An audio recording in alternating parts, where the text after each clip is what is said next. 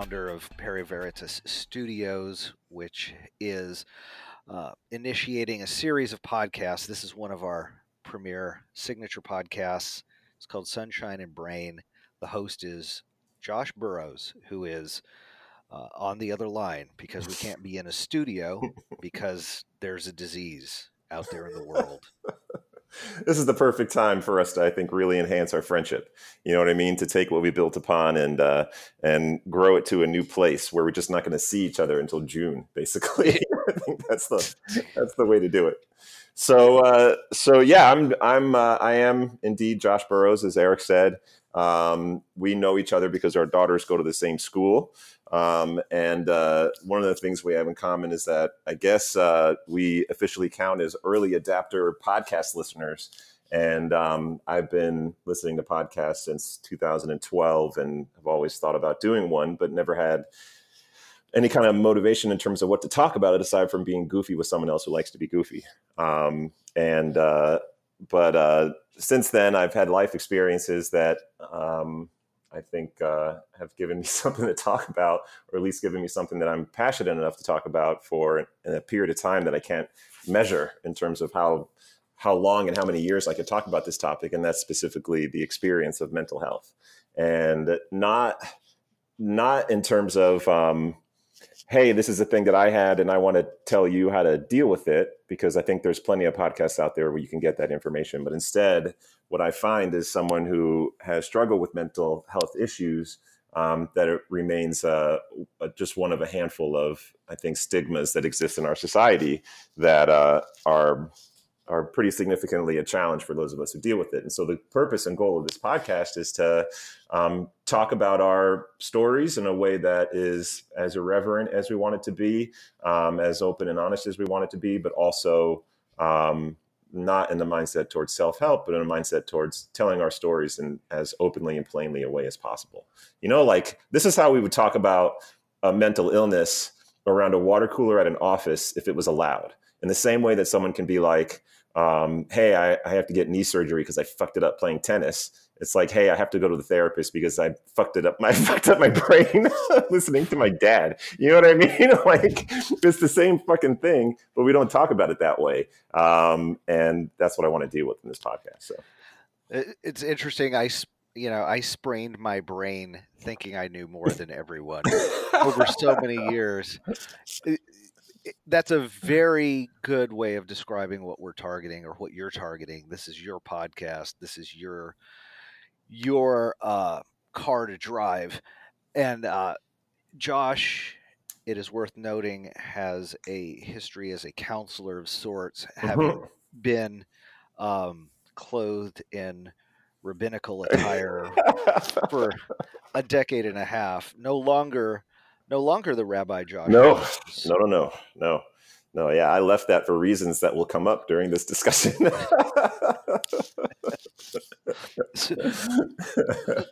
So what made you think? What made you want to do this? Well, it's really, based off of my personal experience from both sides of the coin. When I was a rabbi, I certainly worked with plenty of people who dealt with their mental illnesses and saw the struggles that they had in terms of just really how, what does society do with people who've got a really severe mental illness? We put you away. And it never helps, actually. It never, ever helps. Maybe sometimes it does for some people, but in my experience, it really doesn't. And I think a part of the reason why we do that is because it's so goddamn uncomfortable. And no one really feels like they can. I know for me, it's something that I wish I could talk about more. And I do, I try to bring it up in places and times that are, I guess relevant, but it's not comfortable. And in as much as this podcast can maybe open up a different way of talking about this stuff in a way that maybe makes it a little bit more comfortable, then I think it would do the world a lot of good. And to be honest, I think it makes sense for it to be uncomfortable in a way because it's so frightening, but in a way it doesn't.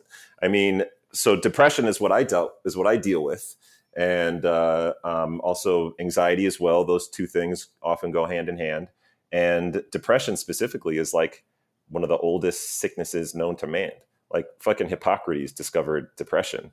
the same time he discovered the common cold. You know what I mean? Like we've known about this shit for a while, and yet you still have to whisper about it, and you can't talk about it, and it's just not one of those things where it's obvious in terms of, I don't know. Yeah, you're in a place when you need help. Most people, it's like, we just got to get up, you just got to go, and it becomes a challenge. So my thought with this podcast was that we would begin it in a way that was sort of carved out for each person in the way they tell their story. So I think it's a really interesting question to just turn and ask a person, like, all right, you've dealt with a thing. Just generally speaking, where does your story begin? Like, how did this happen? And I think for a lot of people, they would back it up to a different spot. I mean, in a lot of ways, you could go back to the Big Bang, right? I mean, how far back can you go in like leading to dealing with this thing? But I think for everybody, it's different. So like for me, it stems back to a particular relationship that I had with my father and my grandfather. It's two men in my life that had a big impact on me and were really different from me and different from each other in some incredibly important ways. But that would be the starting point for where my story would begin. I wonder if I asked you that same question, like, with the various things that you've dealt with, like, where does your story for that begin? What would you say? Well, I don't think I've ever been as rigorous in discerning that as you have. I think you've been much more committed to seeking the origin story of yourself, whereas I, frankly, tend to bask in the glory of misery, and to occasionally point fingers, often at the dead, like, oh, Yeah. My dad did that to me. I remember the time that my mom did that. I remember that, Yeah. So I don't think I've taken a real clinical approach to it. I very much, any so-called treatment that I've Yeah. ever looked at for anything that may be bothering me, whether Mm-hmm. diagnosed or undiagnosed, has been through external means. I know What do that you mean? well, let me give you an example. Um, when I was about 11 years old, I got like a I don't know if it was a Walkman tape player, but it was, one of those tape players you could put your Yeah. headphones in. I Yeah. mean, this was 1983 or Yeah, something like I'm with that. you. Yeah, I got the same thing. I got you too, Joshua Tree. It was fucking great. The first time I ever had like my entire head surrounded by music. Right. Yeah. Yeah. No, it's mind blowing. And now Yeah. we just take it all for granted because that's the way we just listen to everything. Yeah. You Yeah. and I both have, headphones on right now. We have cans. We're talking Yeah. through the internet, doing Yep. it.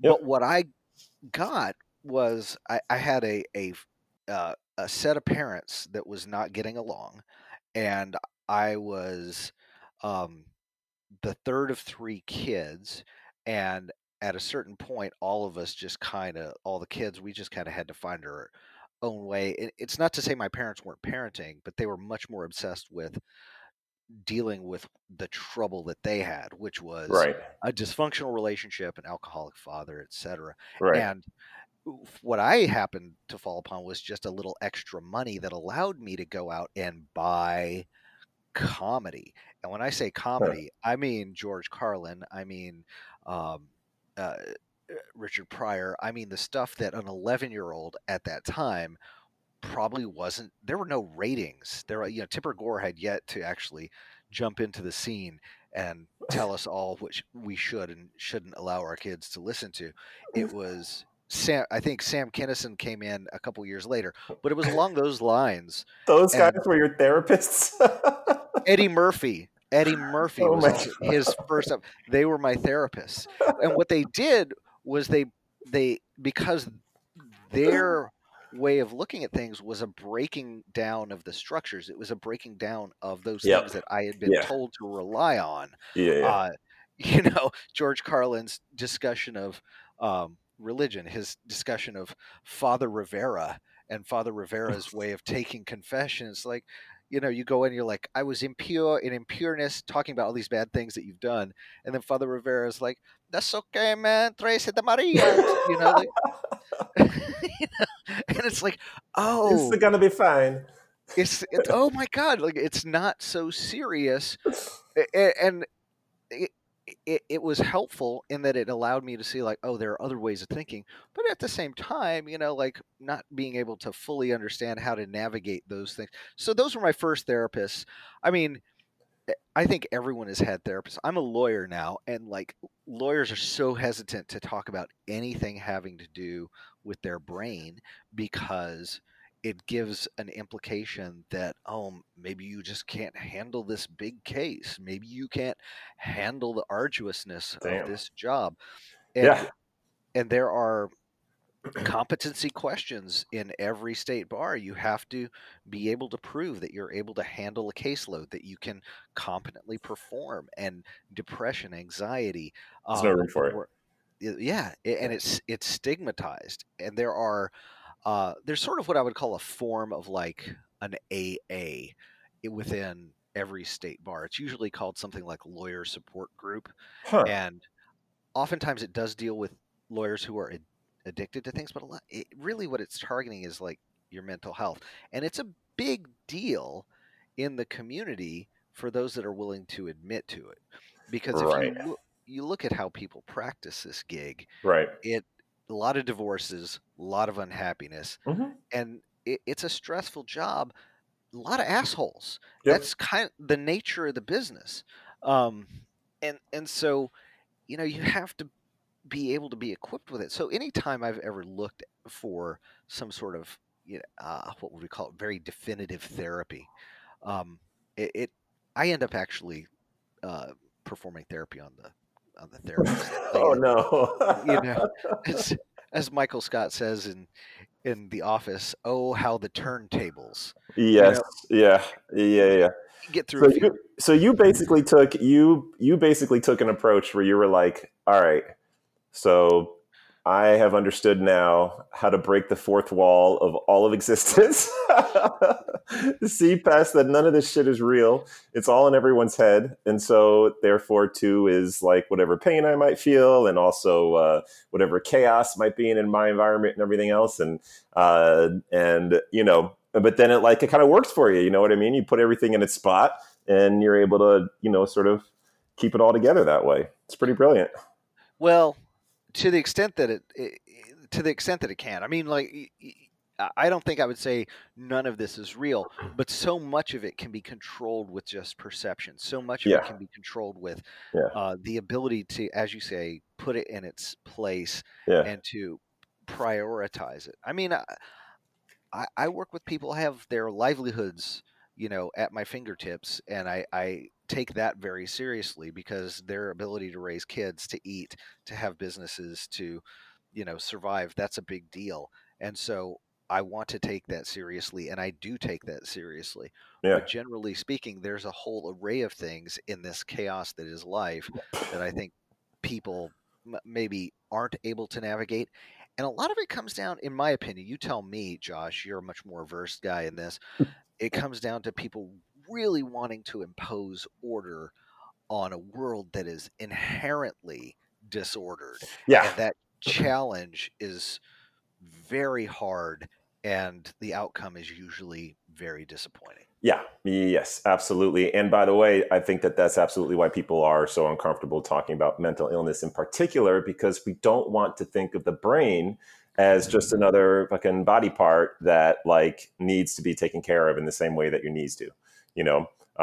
Because if one thing goes off of balance, suddenly it's who are we now? And how unbelievably frightening is it that, that one thing might change and then we're now a totally different person, and so we just don't talk about it. We pretend like the brain is always in balance and there's nothing to see here and we're totally fine and everything else. And so that's absolutely where that stems from. I think my story is very similar to yours in that I too took the outside perspective. I mean, I remember the second I got glasses when I was like 9 years old, feeling like this feels right. I just have this frame in front of my vision that like puts a wall between me and everything, and I'm witnessing the world through that perspective, if that makes sense to you. Does that make sense to you, by the way, or is that complete nonsense? No, it does. It does. And it's interesting you say that, because as a nerd who also got glasses Mhm.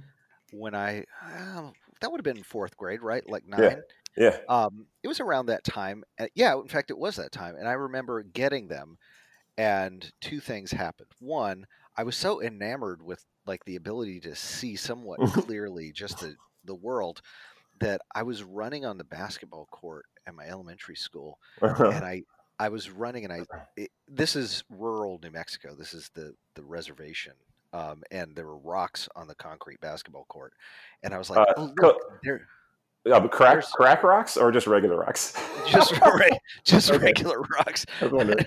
I don't know if this was pre-crack or, but there were rocks on like there was a big rock, like sort Uh-huh. of the size of my hand, Uh-huh. and I was like, "Oh, look, a rock!" And I just kept running, and then I just plumb stepped on it, and it slid, and I just busted my ass like right there, like, and it kind of like, and I think about that, like, I saw that thing, I saw that damn thing right in my way, and then I stepped on it, I busted my ass.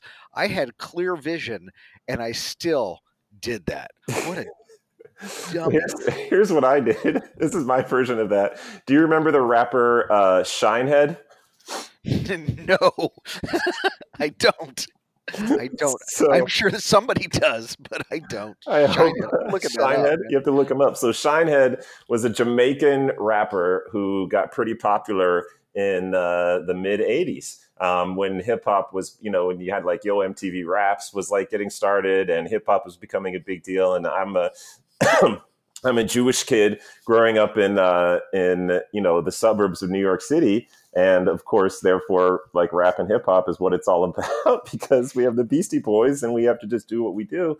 And Shinehead was one of my favorites. He did that song, "Don't give me no marijuana, don't give me no marijuana, don't give me no marijuana, crack, crack." And he was, I can't do it without sounding like a racist, so I'm not going to do it because I'm just as like fucking gangly and Jewish and awkward as you could possibly get. But he's Well, what I wanted to do. it says that the name of that track was Mhm. "Gimme No Crack." Give me no crack, but the main verse he said, "Don't give me," he said, "Give me no marijuana" 3 times, and then he went straight to crack. So that was what life was like back in the '80s for people who didn't know what marijuana was. But but yeah, so I got his glasses, which were these just big square glasses, and as soon as I put them on, I was like, clearly, I am Shinehead now, and I tried to walk like him. I was like ready to be Shinehead. That was probably my mistake. Right. But then the second part of that is, because you were also dork, you kind of saw that there was this physical presence Yeah, that distinguished you, or at least separated you. And I often thought, like, if I took the glasses off, then I was seeing the world with real eyes, whereas if I put them on, I saw them through fake eyes, but the fake eyes were at least focused. yeah, yeah. That's 100% where it was. It was at for me. Except for me, it was like, now I see the world as it is, which is just a veneer for something else, and that allowed me to be outside of the chaos that was sort of in my environment that kind of set me up, or at least was part one of what sort of set me up for what then became a pretty challenging experience with mental illness. So for me, like I said, the beginning of my story is in the lives of 2 different men, one being my father and one being my grandfather, both being the most significant male role models in my life.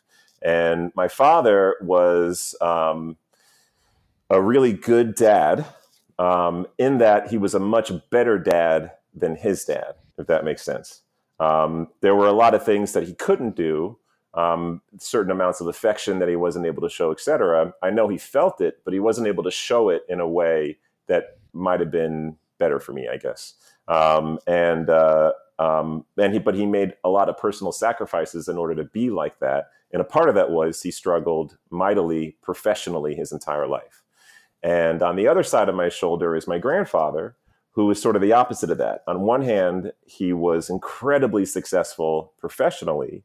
On the other hand, he was also pretty unsuccessful as a father, and really worked to make that up with his relationship with me. but put on me a certain mindset of, I've gone through certain sacrifices to be able to create a life for you. And by the quality of the life that you live, I'll know that my sacrifices were worth it. And then my dad's side was the very same message. I've gone through certain sacrifices in order to create an opportunity for you. And hopefully the quality of your life will be a reflection of the sacrifices that I make. And I took those in personally and designed as a teenager and probably a little bit younger, a life that would somehow fulfill that kind of that purpose. The problem was that wasn't my life at all.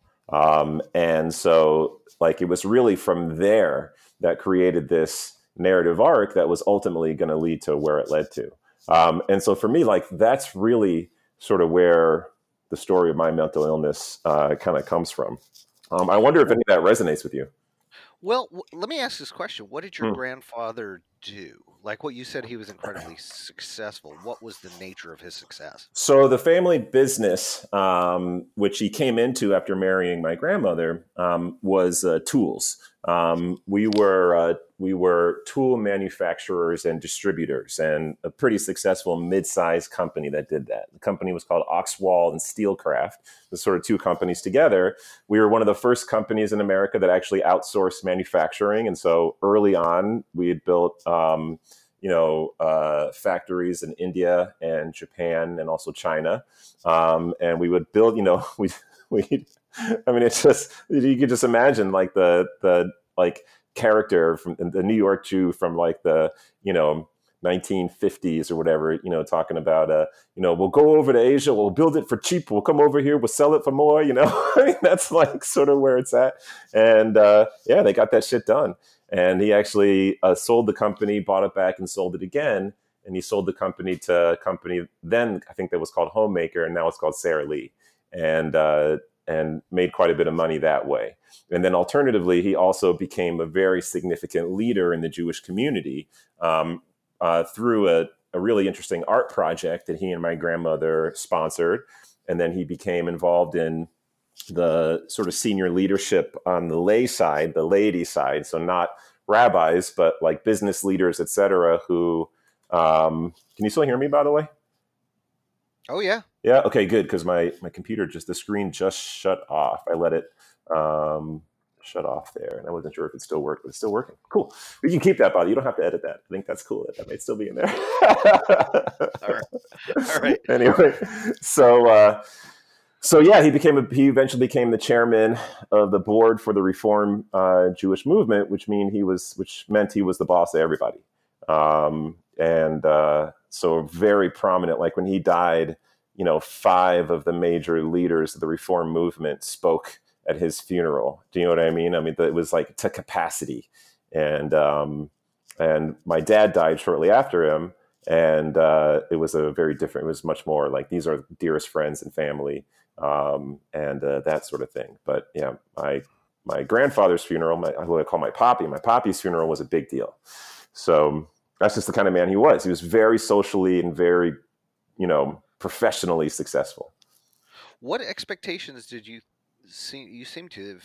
Well, let me back up. You seem to have uh, seen your grandfather as having some sort of expectation due to his sacrifice. Like, what were those expectations that you thought he had for you? Well, one thing, I mean, he explicitly told me that I should be a rabbi. Like I became a rabbi because he told me to. There's really no way around that. That's 100% how that happened. How did that come about? Was that just like one day, Yeah, yeah, you need to be a rabbi? yeah. We used to go sailing a lot. That was a lot of private time between us, and we logged many, many hours in a sailboat, and also at his club. And I remember it as clear as yesterday, sitting at a table for lunch there with him, and he said to me, "I think you should be a rabbi."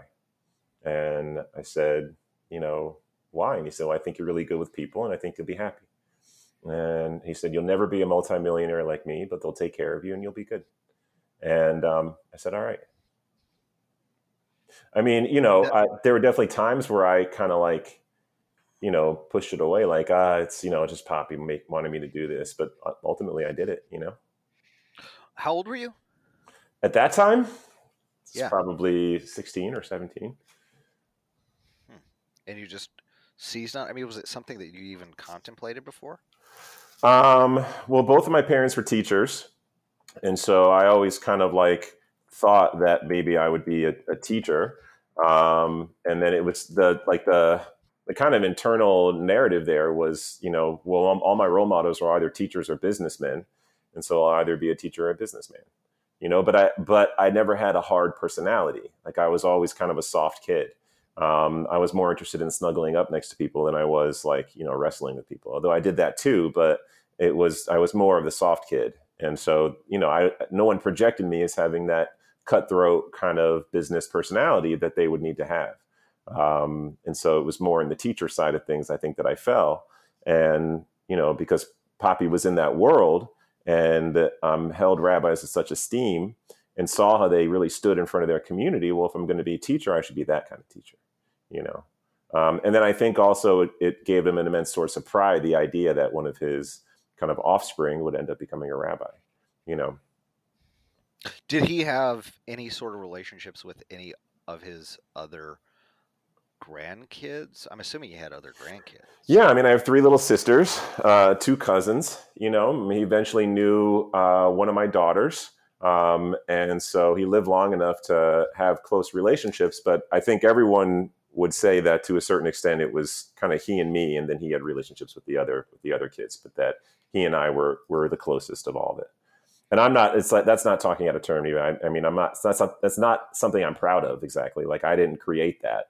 And he certainly had good relationships with my sisters, for example, and also my cousins. But I think we spent so much time together. I think yeah, probably the deepest and longest with me. Do you think it was a mistake to just say, I'll be a rabbi?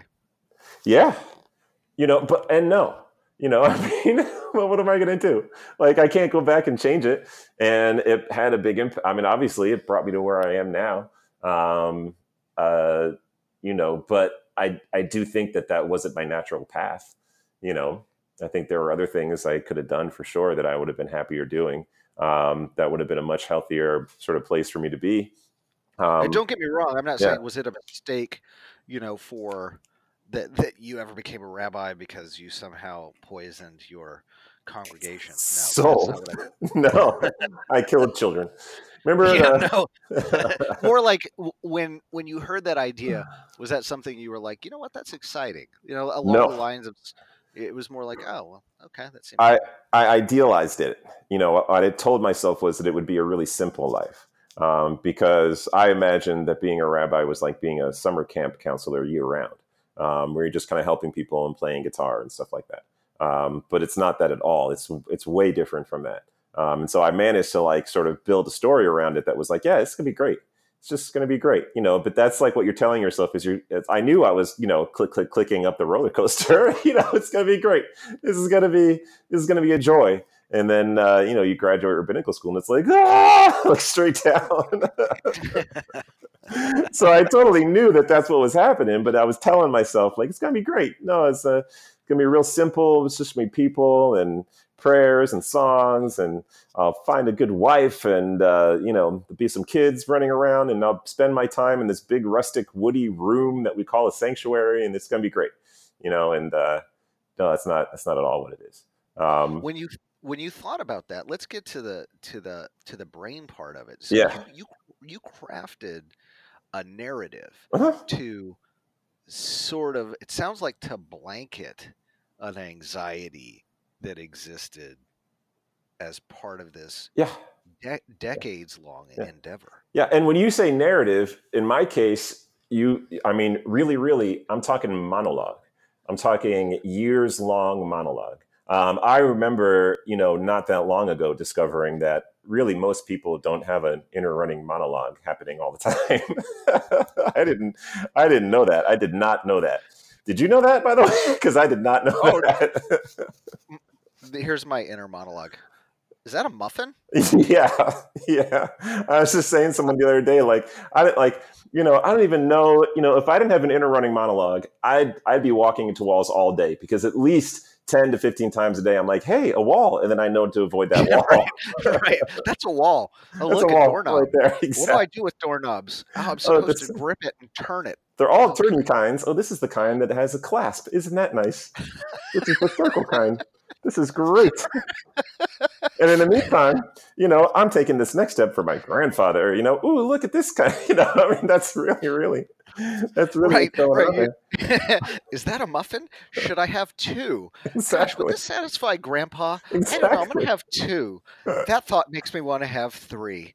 Okay. I remember, but my grandfather was also like very typical New York Jewish kind of person, where like just everything is like his business. So like this is a direct quote from him once. Josh, I was reading an article about irritable bowel syndrome, and I thought of you.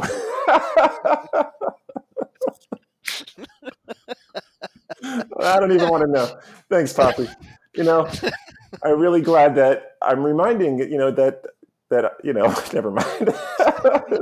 It's not a Right. It's just the prospect of people having just constant catastrophic diarrhea. made you Reminds think you of of me. your grandson. Thanks. So as you took it on, so no, I don't know.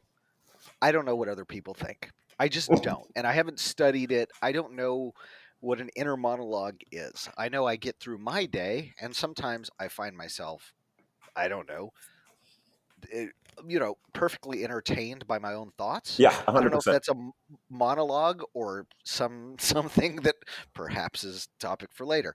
It, but Are you talking but about online porn? Because it sounds like you're talking about online porn. no, I'm just talking about laughing out loud at things that I don't even know where it came from. But in any Anyway, event, go on.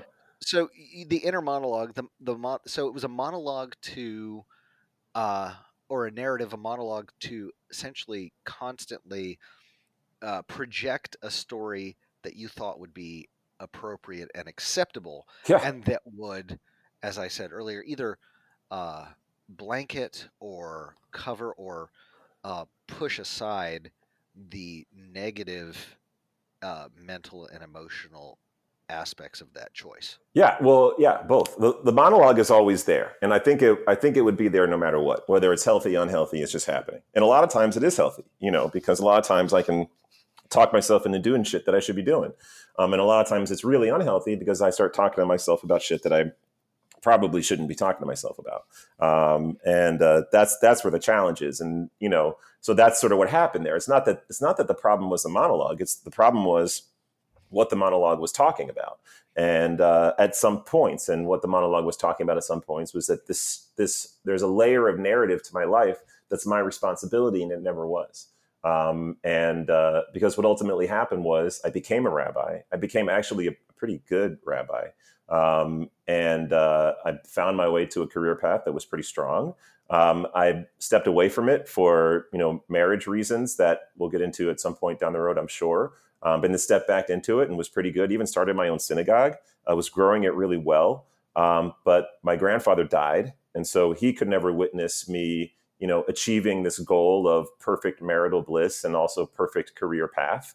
And then my dad died, so he could never live to witness me achieve this goal of perfect marital bliss and perfect career path put together in one. And then it was like, well, what the fuck was I doing this for the whole time? And then the narrative went there. And what was already kind of a pretty, medium amount of depression, I think, based off of that. Once both of them were dead, and then there was no opportunity to share with them, it was like, well, what did I sacrifice all this stuff for? And then everything unraveled after that. And that's really was the starting point for me was in that narrative. So now I find, after 5 years of hard work and like really diving into things, that my narrative is still there, but I'm much better at controlling it. So like, for example, catastrophic thinking, do you have that? Catastrophic thinking. Yeah. Describe that to me. It sounds like something that I would explore. Yeah, no. So like, it's anything for me. Here's a perfect example. I mean, are you like really surprised that we're all in quarantine because of the fucking coronavirus out there right now, just tearing the world apart? Are you really surprised? Tell me you haven't fucking thought of this before 1,000 times and kept yourself up at night because, like, yeah, obviously this is going to happen at some point. That's an interesting framing of your question. Um, I don't think I've ever. I don't think I tend to go down that rabbit hole Yeah, to that extent. yeah, I would say I'm not surprised yeah. that we have come to this. I am rarely surprised at any negative outcome. So it's not so much catastrophic thinking as it is extremely low expectations of humanity. And so, um, in terms of, having apocalyptic thoughts, to me, I mean, those are some things that are just out of out Out of of your my control. control. Yeah. And you see it, as a quick aside, we're in the midst of this in the first week of pretty much nationwide and worldwide um, isolation from Hmm. others. Hmm. And but the thing that everyone has talked about are these like this hoarding of toilet paper. For some reason, that's a fixation on both sides. People that are hoarding it and people that are critiquing the hoard of it. Yeah. I think there's a control aspect to that. Like, well, I can't fix this, but damn it, I'm going to have enough toilet paper. Yeah. And and then on the other side, it's the other people going, well, I can't control it either, but I can certainly criticize you for buying 85 packets of toilet paper. It doesn't make any 100%. sense. Yeah. Yeah. Yeah. So, Oh in man. any event, Yeah, no, okay, so that's what catastrophic thinking is. It's like that you kind of like ruminate in your own thoughts and you play out for whatever version just the worst extreme of anything that could possibly happen. So I'll go global in that way, like imagine really, really like a zombie, apocalypse. Imagine really, really an asteroid hitting the Earth, and I'll do that kind of stuff. And I got a plan for all of it, by the way, so we can get into that if you want. And then I'll go way more personal, which is way more disturbing. And that's like imagining something absolutely awful happening to my children. You know what I mean? And me not being able to do anything about it. And like really going into it and then catching myself and being like, what in the fuck am I? Like, why am I sitting here thinking about this horrible thing? Why am I doing this to like, what is the purpose of doing this to myself? And so, yeah, that's an example of catastrophic thinking. And so, then answer that question. yeah. Why do you have that catastrophic thinking? Why is that So this part of your monologue? this is actually a really recent discovery that has been pretty world changing, although a fucking bitch to like actually try to figure out how to fix. Because dealing with the mental illness is like the quintessential example of trying to fix the machine as the machine inside the machine, and it's like really, really hard to do that. But for me, it's what it is I built an 8-lane highway easy pass around negative emotions. So I barely feel anger at all and haven't for years. But when I do, it's like there for a nanosecond, and then I go straight into an anxious thought process, and then I'll so sort of like put that emotion in a box, and then I'll hammer that fucking shit home with depression. So you sit there, and I'll think to myself, God, I'm so upset that I'm divorced now and I don't get to be with my children all the time. And how angry am I about like that reality of my life, right? So that thought will happen for so quick a time I won't even notice it because I go straight from there into, oh my gosh, what if my daughters are kidnapped? And then from there I'll go, oh, what in the fuck is wrong with you, dude, that you're thinking about that shit? And then it's hammered home. And then I don't feel the emotion itself, which is so uncomfortable, but instead I cover it up with those other things. And that's exactly what's happening. So now what I work on is when I have the thought of like, my daughter's being kidnapped, it's like, okay, time out for a second. What were you thinking right before that? Like, what was the thought that you had right fucking before that? And then based off of that, I can try to maybe get into what that thought was and then avoid the 8-lane highway easy pass that I set up. But it is a very thick and strong neural pathway for me. So you have an initial thought that you just don't want to. So it's an initial thought that obviously has some lack of control, Yeah, right? yeah, And then you're like, okay, I'm going to parlay this into a jackpot yeah, of lack of control. This yeah, is going to be the biggest possible scenario, 100%. Yeah. which I suppose. What do you do then to confront that initial thought? Do you just say, "Well, that's just not plausible," or or that just? I mean, I'm sad about that. I admit that. I mean, I'll say this, and I've said this jokingly to people Mm-hmm. uh, for years, is that my family's greatest. When I say my family, I mean the Norvell side. I do not disparage the my wife's side, or the positive 50% of genes that my kids get, is that the Norvell strongest quality that we have, um, mentally, is the strength of denial. The denial that really denial of anything. I mean, it just denial that anything is ever wrong. Yeah. That it's anybody. It's just nope, not gonna face it. And it is, Yeah. I think, two sides of the same coin, where it's unwillingness to face that negative emotion, that negative aspect of I'll fear. face But I'll face a negative emotion, but I won't face the fact that it probably can't be fixed in a way that I want it to be. That's what I can't face. where did that come from? What do you? I mean, what's the genesis of that? I don't know. I really don't know. I mean, where does the crack in the knee start? You know what I Yeah, mean? that's good. Yeah, yeah. It's really hard to tell. And it's such a mishmash of different things. I mean, I've been talking about this in terms of narrative the whole time, but it's really a story of serotonin too, right? Like it's really also a story of just like how my fucking brain is put together. Yeah, so I was on something called what was a selective serotonin reuptake inhibitor called I think it was called Brintelix or Trintelix. I forget one of the it was called both of those things.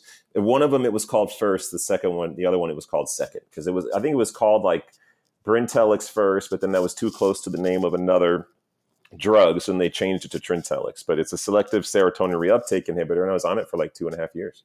And it, it didn't solve any problems, but what it did do was it slowed the descent. And it was crazy because the first, you have to kind of like work your way up to it and then work your way out of it. And so I ended up taking 10, I guess, milligrams a day, but I started with 5. You start with 5 every day for like a week, week and a half, and then you go up to 10, and then you just stay on 10 for as long as it needs to be, or make adjustments based off of how it helps you. And then you can't just go off of it, you wean your way off of it. So you go from 10 down to 5, then you do 5 every other day, and then 5 every like 3 days, and then you are just off of it. And when I went on it, all the colors got brighter, like immediately. It was like suddenly I could see blue again and green, and that was like crazy to me. Of like, oh my lord, oh Like my lord, literally, like literally. literally brighter, literally bright. It wasn't like I was colorblind. I wouldn't say that, but that everything had gotten duller, literally. And as soon as I started taking it, everything got brighter, literally got brighter. And apparently, that's a thing that happens. Is that it actually does affect your vision in that way, and depression affects your vision in that way. But then putting more serotonin in your brain affects your vision in that way, which is nuts. My dog is starting to cry in the background. We should keep that in there too, because I torture her. That's what's going on there. So, and then when I went off of it, I had like suicidal thoughts going off of it, and I had been like fine on the suicidal thought department for a while. And my therapist said to me, she was like, "Well, think about it like this: you're on crutches because you sprained your ankle or broke your ankle, and then at some point you don't need your crutches anymore, and you go off of it, but it still hurts, right?" That's exactly what it is. And I mean, to this day, the whole thought of that blows my mind, because when you open up the, basically like the Torah of like again, instructions, and like, I mean, when you start taking these meds, it's not like a normal medicine where they have just like a little pamphlet around it. This is what this drug does. It's like it's like a 30 chapter book basically that you unfold. And the first thing it says is, we don't know why this drug does what it does. It's literally the first thing that it says. And That's amazing. and then you're just like, okay, like, I guess this is what's happening. And then you go into it, and yeah, it's an utter mindfuck. But it didn't. So I had to solve my problems. I definitely had to solve them. And I'm still I mean, I haven't solved my problems. I'm still working on it. But yeah, I had to do it. But it was like, here, this buys you more time, and it did. It definitely did. There's no question about that. Have you talked to other people who have had similar experiences with essentially it's medical prescriptions that have, as you say, slowed the descent? Do you talk to people about that? Do Not you know of enough. anybody else like that? No, not enough. That's one of the reasons why, I want to do this, because I don't get to have enough of these conversations with people about like the impact that this stuff has on you. I think I'd really love to talk to people who have gone through similar experiences. I don't know that there's anybody who started taking meds and said it solved their problem, unless we're getting on more of the psychosis side. On the psychosis side, you take meds and you still have to do a lot of work, but those meds they help you, I think, in a different way. But on the neurosis side, which is where depression and anxiety is, you take meds, and I think for most of us, it probably just slows the descent, and it just buys you more time, I would think, but I'm not sure. Do you think it would be possible to not have uh, come through some of the struggles without um, being prescribed the Yeah. antidepressants that you did? Yeah, I don't think I had enough time. I don't think I had enough time to. I think the amount of time that I needed to work through the issues that I was working through to get my feet underneath me, I don't think I had enough time to work through that stuff.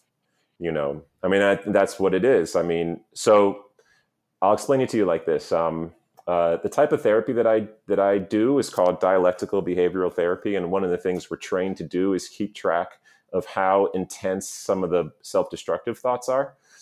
So, for example, scraping yourself or cutting yourself, like that type of self-harm, or straight up suicidal thoughts. So we can keep it on the more suicidal side now. I think it's darker, obviously, and I don't know, maybe funnier, I guess. We'll see. But so basically, you want to be it's a scale of 0 to 5 in terms of keeping track of where your suicidal thoughts are. And you want to be at a 0 as much as possible. And what a 0 is obvious. You just don't think about suicide, right? You're just kind of walking about your day and dealing with your life. And at no point do you think like, I'm going to off myself in any way. So that's where you want to be, as a 0. A 1 is a momentary thought. Like, you ever hear that Bill Burr joke where it's just like, I'm not like suicidal, but sometimes I think about like having to like bake a pie, and that makes me want to kill myself. You know what I mean? You know that joke? Yeah, You that's ever hear him do good. that joke? So that's a 1. It's like, oh, fuck, like I got to go do this thing, but there's this truck driving by, and I could just easily also toss myself under the tires, and then I wouldn't have to do the thing. And it happens for like a moment, and then it's gone. And so that's a 1. A 1, it's barely distracting. It maybe lasts a minute, it's gone, and you don't have them that much, right? A 2 is just like a 1, except longer. And so you kind of like, instead of, maybe a minute long thought, maybe it's like a 10-minute thought. Like, I could, if I wanted to, get this car going fast enough and then just kind of go off the side of the road and smash into that wall at the head. Like, I could probably do that. And if I took my seatbelt off, I bet that would do the job, but do I really want to do that to the people around here? Like, they didn't sign up for that. You know what I mean? So like, I'm not going to go driving and creating into a wall, because like, it's not just going to kill me. It's going to, well, I could like come back at 4 a.m, right? Like, there wouldn't be anybody here, but then the police have to come, you know what I mean? And so that's like a 2. That's like a solid 2, because now you're distracted by it. Now it's taking away from your day, and you're actually like contemplating suicide in a real way. When you're at a 3, that's when you've got a plan. 3 is like, yeah, this is how it's going to be done. For sure, that's the way. It's nice and easy. I've done the research. It's there. But you haven't started moving towards it. That's a 4. A 4 is, you've got your plan, and you're like driving to the gun shop to buy, shells for your shotguns, basically. And then a 5 is, you're putting the gun to your mouth. That's what a 5 is. And I have hit 4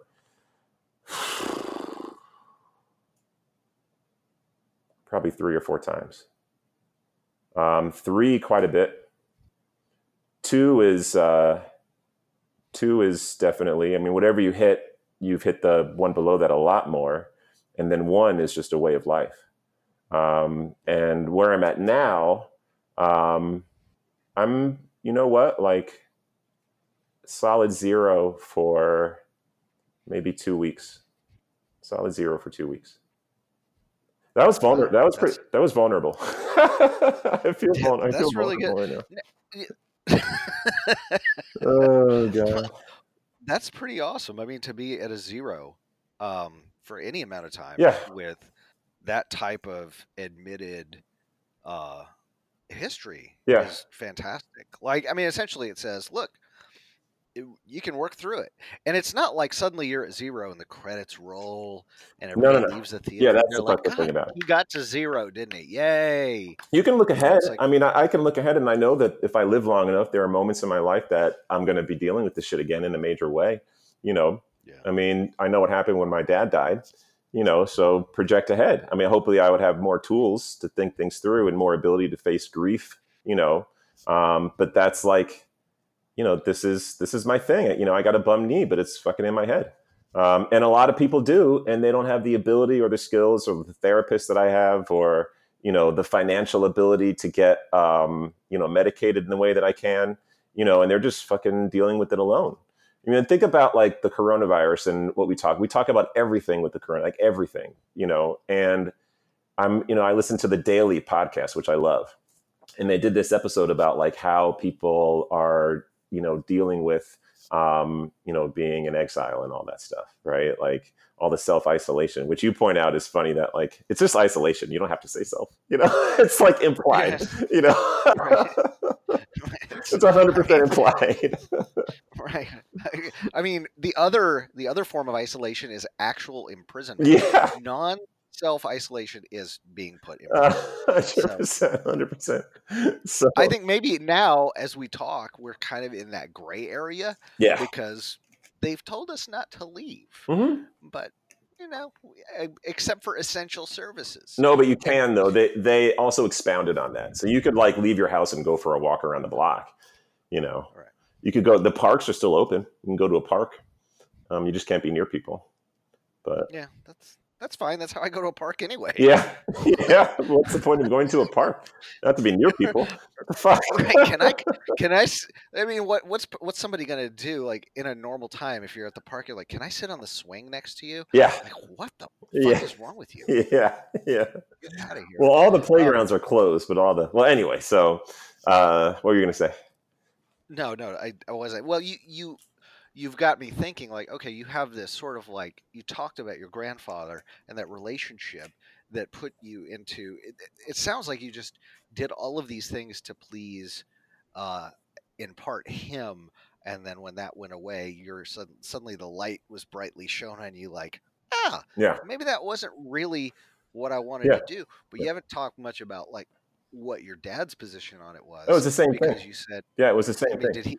It was. What about him? What about him with his dad? Did his dad go, you know, you'd be a great teacher?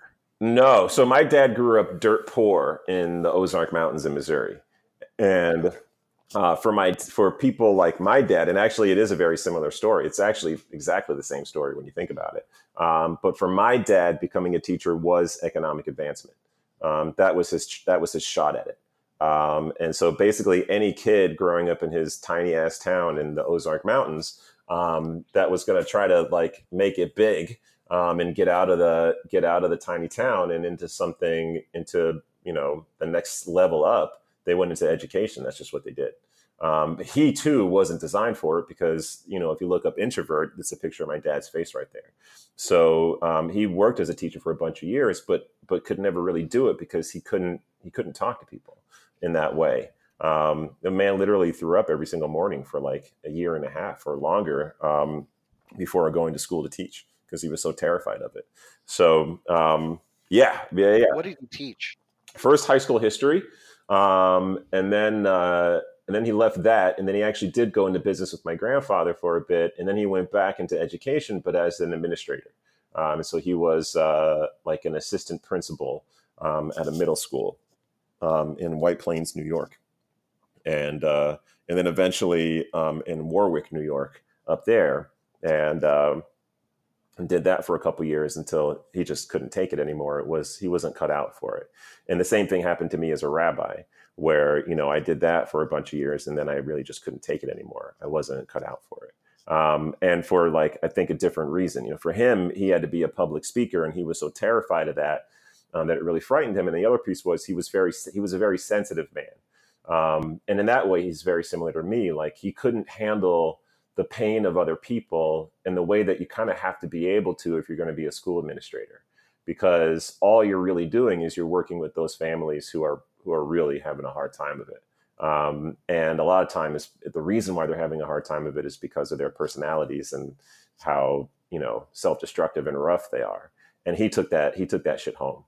And so ultimately he had to leave the profession because of that. Whereas for me, it was, I could do the public speaking. That was easy for me. I could do the helping people. That was easy for me. For me, it was the adoration that came with being a rabbi that really frustrated me, and I couldn't handle it. Because, people project their spiritual leaders in a way that's really unfair to them for the most part, because they need them to be, human representations of God on earth, and just no one can do that. And so for me, I was in a pretty unhappy marriage, and was, not doing well personally, because I was really questioning my choices. And in the meantime, I had a congregant once say to me, Josh, when we're having like a real bad day, like at work or at school, we kind of like alter our commute home.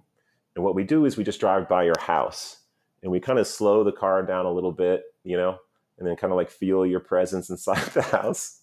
And it makes us feel a little better. And then we just drive off and go home. And I'm like, well, geez, thanks for telling me that. And in my head, I'm like, I'm going to go home and stab myself. Like, I'm literally going to go home, and I'm going to put my head through a fucking window, and I'm going to end it right now. What the fuck is wrong with you people? Why? The other reaction to that, though, Yeah. this. Yeah. The other reaction to that is, that's awesome. No, it is not awesome. It is awful, because when they're driving past my house, like feeling my presence, I'm inside fucking smoking a bong, playing GTA 5, jerking off in the bathroom, trying to fucking figure out how to hold it together. And they're like trying to hold on to some idea that like I'm in there, like, watering my plants and shit, and like finishing whatever, book I start. And my life isn't like that at all. And they think I'm made of magic, and I'm just not. And it was a complete opposite, like take on like what the hell was going on with me. And there was no room for me to like be present at all as a real fucking human being in that sense. You know what I mean? Like, it's just like, oh my God, we're people, we're in this together. Like, like, why are you projecting me to be some kind of perfect God walking on earth? That's awful. Don't do that to a person. There are other personalities. There are other personalities that would take that and be like, and yes, notwithstanding that, yeah, exactly. Notwithstanding that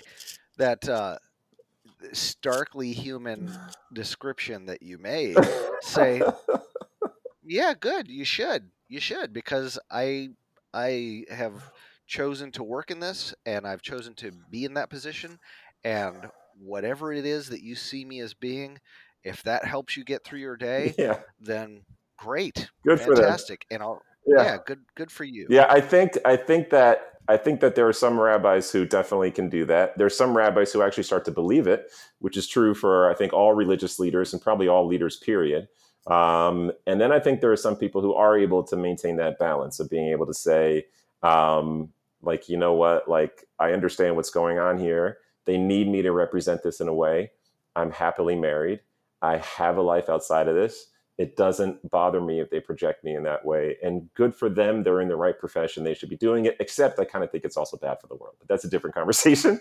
But in terms of whether or not it's like bad for a person in and unto themselves, yeah, I think it's possible to find that balance.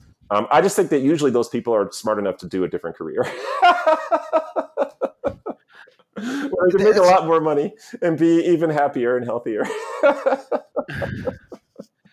So, but your dad, I mean, was your dad happy? I mean, your dad went into business with your grandfather. I Hmm? mean, was that an unhappy thing for him? Yes, yes, very much so. He wasn't made for that either. Um, I think if Dad could have been anything, he'd have been a really good um, uh, what do you call the fuck where you design a person's lawn property and you build it out yourself. What do you A call that? landscaper? Yeah, he'd been a great landscaper. That was his. He Huh. was happiest when he was gardening. Totally solitary, totally quiet, brilliant. If he had clientele that didn't mind that he would just work slowly and do something amazing, then he'd have been really happy doing that. Really, really happy doing that. And he considered doing that for a bit, but for some reason he never did. But I think he'd have been really happy in that career for sure. And then after that, he went into administration, Yeah. and you said like that wasn't a fit either. No, Did he ever find any sort of fit? not really. He did a little work with my uncle for a bit, still a business kind of thing, but that was like really family, and they weren't able to do what they wanted to do there. Um, Not really. No, he didn't work the last bunch of years of his life. So one of those things. But what he did do very successfully was he took care of the home. He kept the house clean.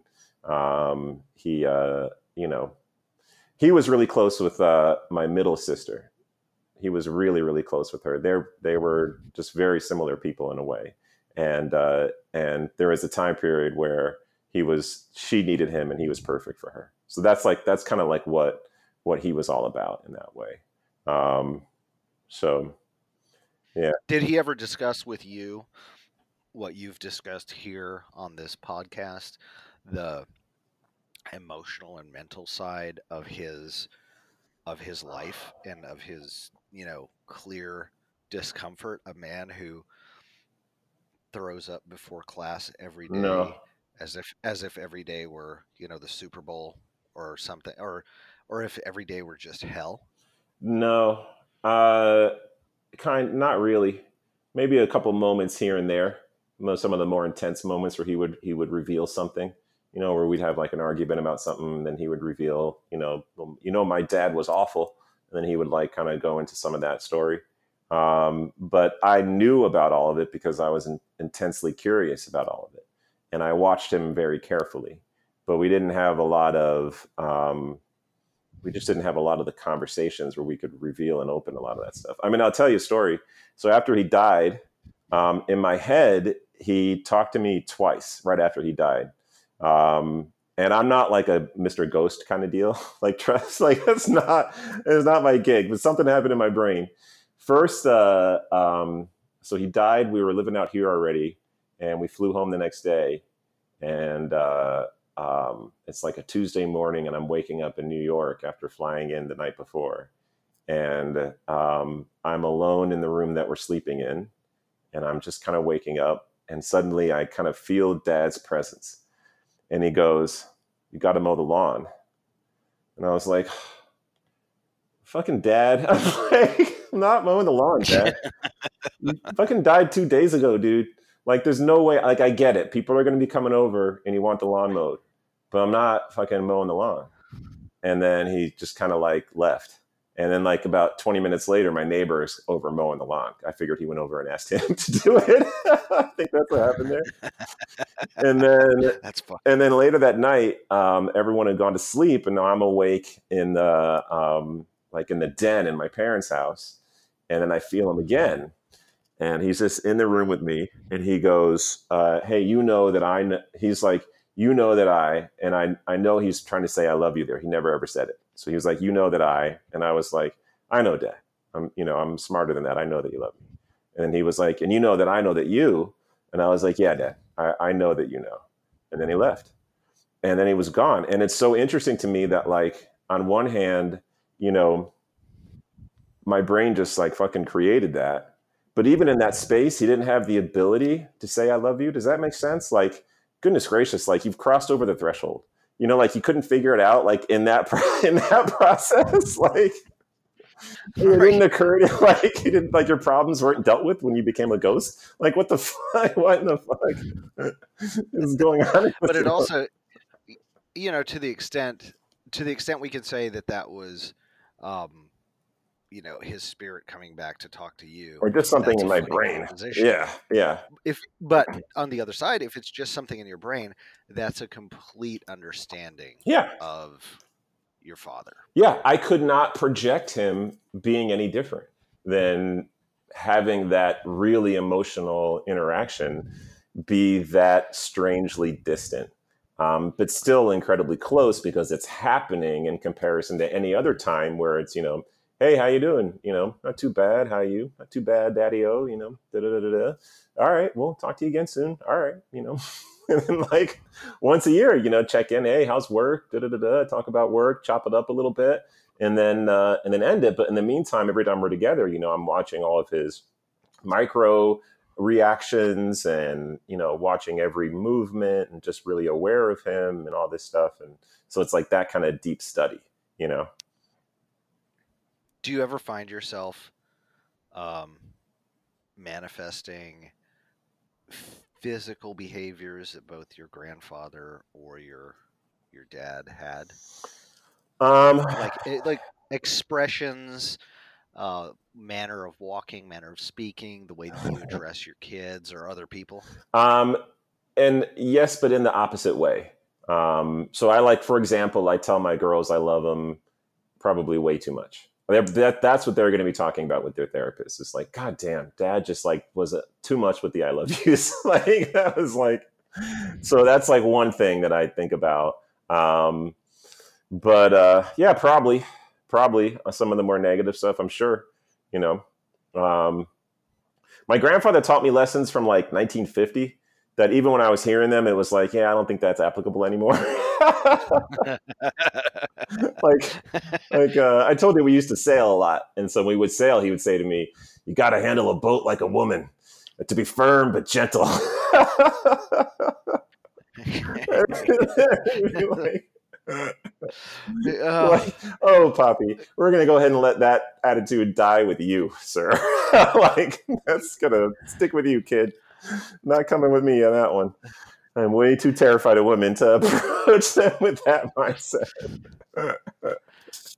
that's very funny, but it does represent a sort of like propensity to that's a really stark rule, right? Yeah, Like that's something like, this I'm going to boil it down into something simple. yeah. And you know, people who hear that, if you think about it to any extent, you're like, what the fuck? Like, are you serious? Yeah, Like, I'm not sure what that means. Like, it's that's like way it's like that's open for all sorts of there's so shit. I many don't know. so many moments like talking. I mean, that's the generation gap. Like when there's a generation between you and the person you're talking to, you inevitably are going to find moments like that of like, did you really just say colored people? Is that the word? Is that what just came out of your mouth just now? Colored people? Can we just rewind that for a second and just let you know that that's not acceptable anymore? Like, oh my It, lord. exactly, and that Uh, that's a discussion for my other podcast. The pejoration of words, like how words become pejorative. yeah, I actually don't have a podcast about that, but it's an interesting topic, yeah, um, because inevitably in my lifetime I've seen the evolution of things that were seemingly okay to things being completely wrong. And yeah. I'm not talking about like the obvious racial slurs, like No, those were always bad. no, the Um, underlying fucking mindset behind those obvious racial slurs, because that does not go away when the words go away. And yes, that's like, yeah, oh my lord, yeah, yeah, no, that's very interesting. So where, I, I think we've opened up a wonderful can me too, of, of, uh, of brain me too. for future podcasts. This is really good. Where do you where do you see yourself going, with these things in the future? How do you anticipate handling them? You had said earlier you're going to find yourself confronting these situations over and over. but you're currently in a really good spot. What ultimately has put you in that good spot besides, the besides therapy? I mean, are your circumstances better? Are you being more honest with yourself? Are there Yeah. like one or two things you can point at?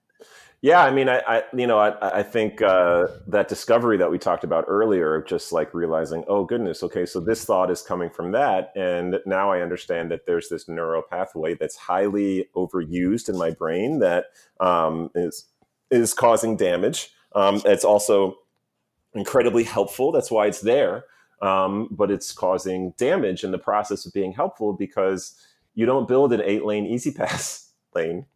You have a 2-lane easy pass, and then you have the rest of the highway where most of the other people drive. Like that's how that's supposed to go. And so that type of thing is, has been really helpful, obviously. But yeah, for me, it's been doing just a shit ton of work, seeing a therapist for a long time, and then getting really lucky in a lot of ways too. Being lucky that I have the family that I have that can support me, being lucky that I found my way to a career path that makes a lot more sense for me. As an executive recruiter now, doing that work, being lucky enough to find my way to a company that's filled with a bunch of other weirdos just like me, where I can, really be myself in a space and also be able to work in a way that I like to work. I mean, all those pieces kind of came together in a way for me that were obviously really helpful.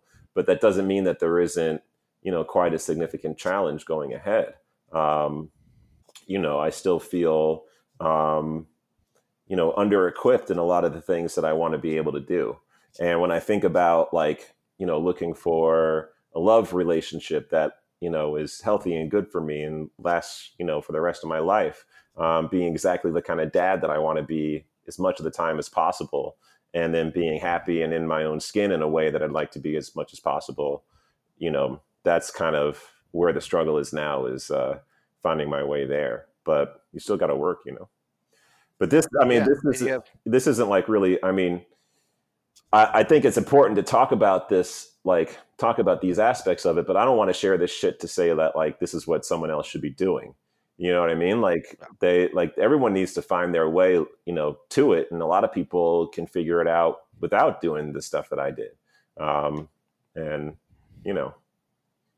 so, but yeah, I'm looking forward to the next one, man. me too. This was good. This is a good start. Yeah. And I'm not going to be around on the next one. I don't know. This is too much. I'm tired. Well, who do I do the next one with then? Fuck. You gotta find someone for you to do That's it. up to you. God This damn is, it. this is your pod, man. All right. All right. All right, we'll find somebody. We'll find somebody. I know a lot I of have a crazy couple of people. ideas. I got one in particular I think would be really interesting. There's another rabbi friend who's still rabbiing. I need to ask her if she should be willing to do it. If you Is have that a verb? To rabbiing, rabbi? yeah, to rabbi, we can make it a verb. I'm happy to make it a verb. Sure, it's fine. I'm not particular. I think of it as a participle. Anyway, so yeah, I'm gonna ask her and see what she says, and then it's not like I'm sitting here. I'm not sitting on top of a network of people who've had fucking mental problems. You know what I mean?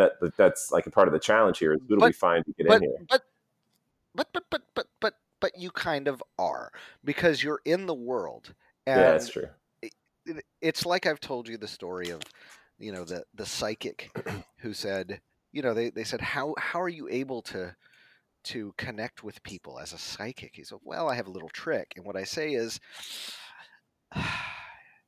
you've been going through a hard time recently, and it's a winner every single time, because everyone has always been going through a really hard time recently, particularly if they're going to see a psychic. So there's a lot out there, Josh. We can find. All right. We're gonna wrap this thing up. Well, We're gonna make it let's great. do this together. I hope it does for the listeners what we wanted to do. But my mindset is I'm excited to do it just because I think it'll be good for me. Not to be too selfish about this or anything, but that's pretty much where it's at. All right, Josh. Until next time. All right. Until next time. We'll catch you, and Thanks for coming on. My pleasure. And, thank you. Thanks for this opportunity. I'm really happy to be a part of Perry Veritas. And Sunshine and Brain, man. Sunshine and Good Brain. first episode. Thank you.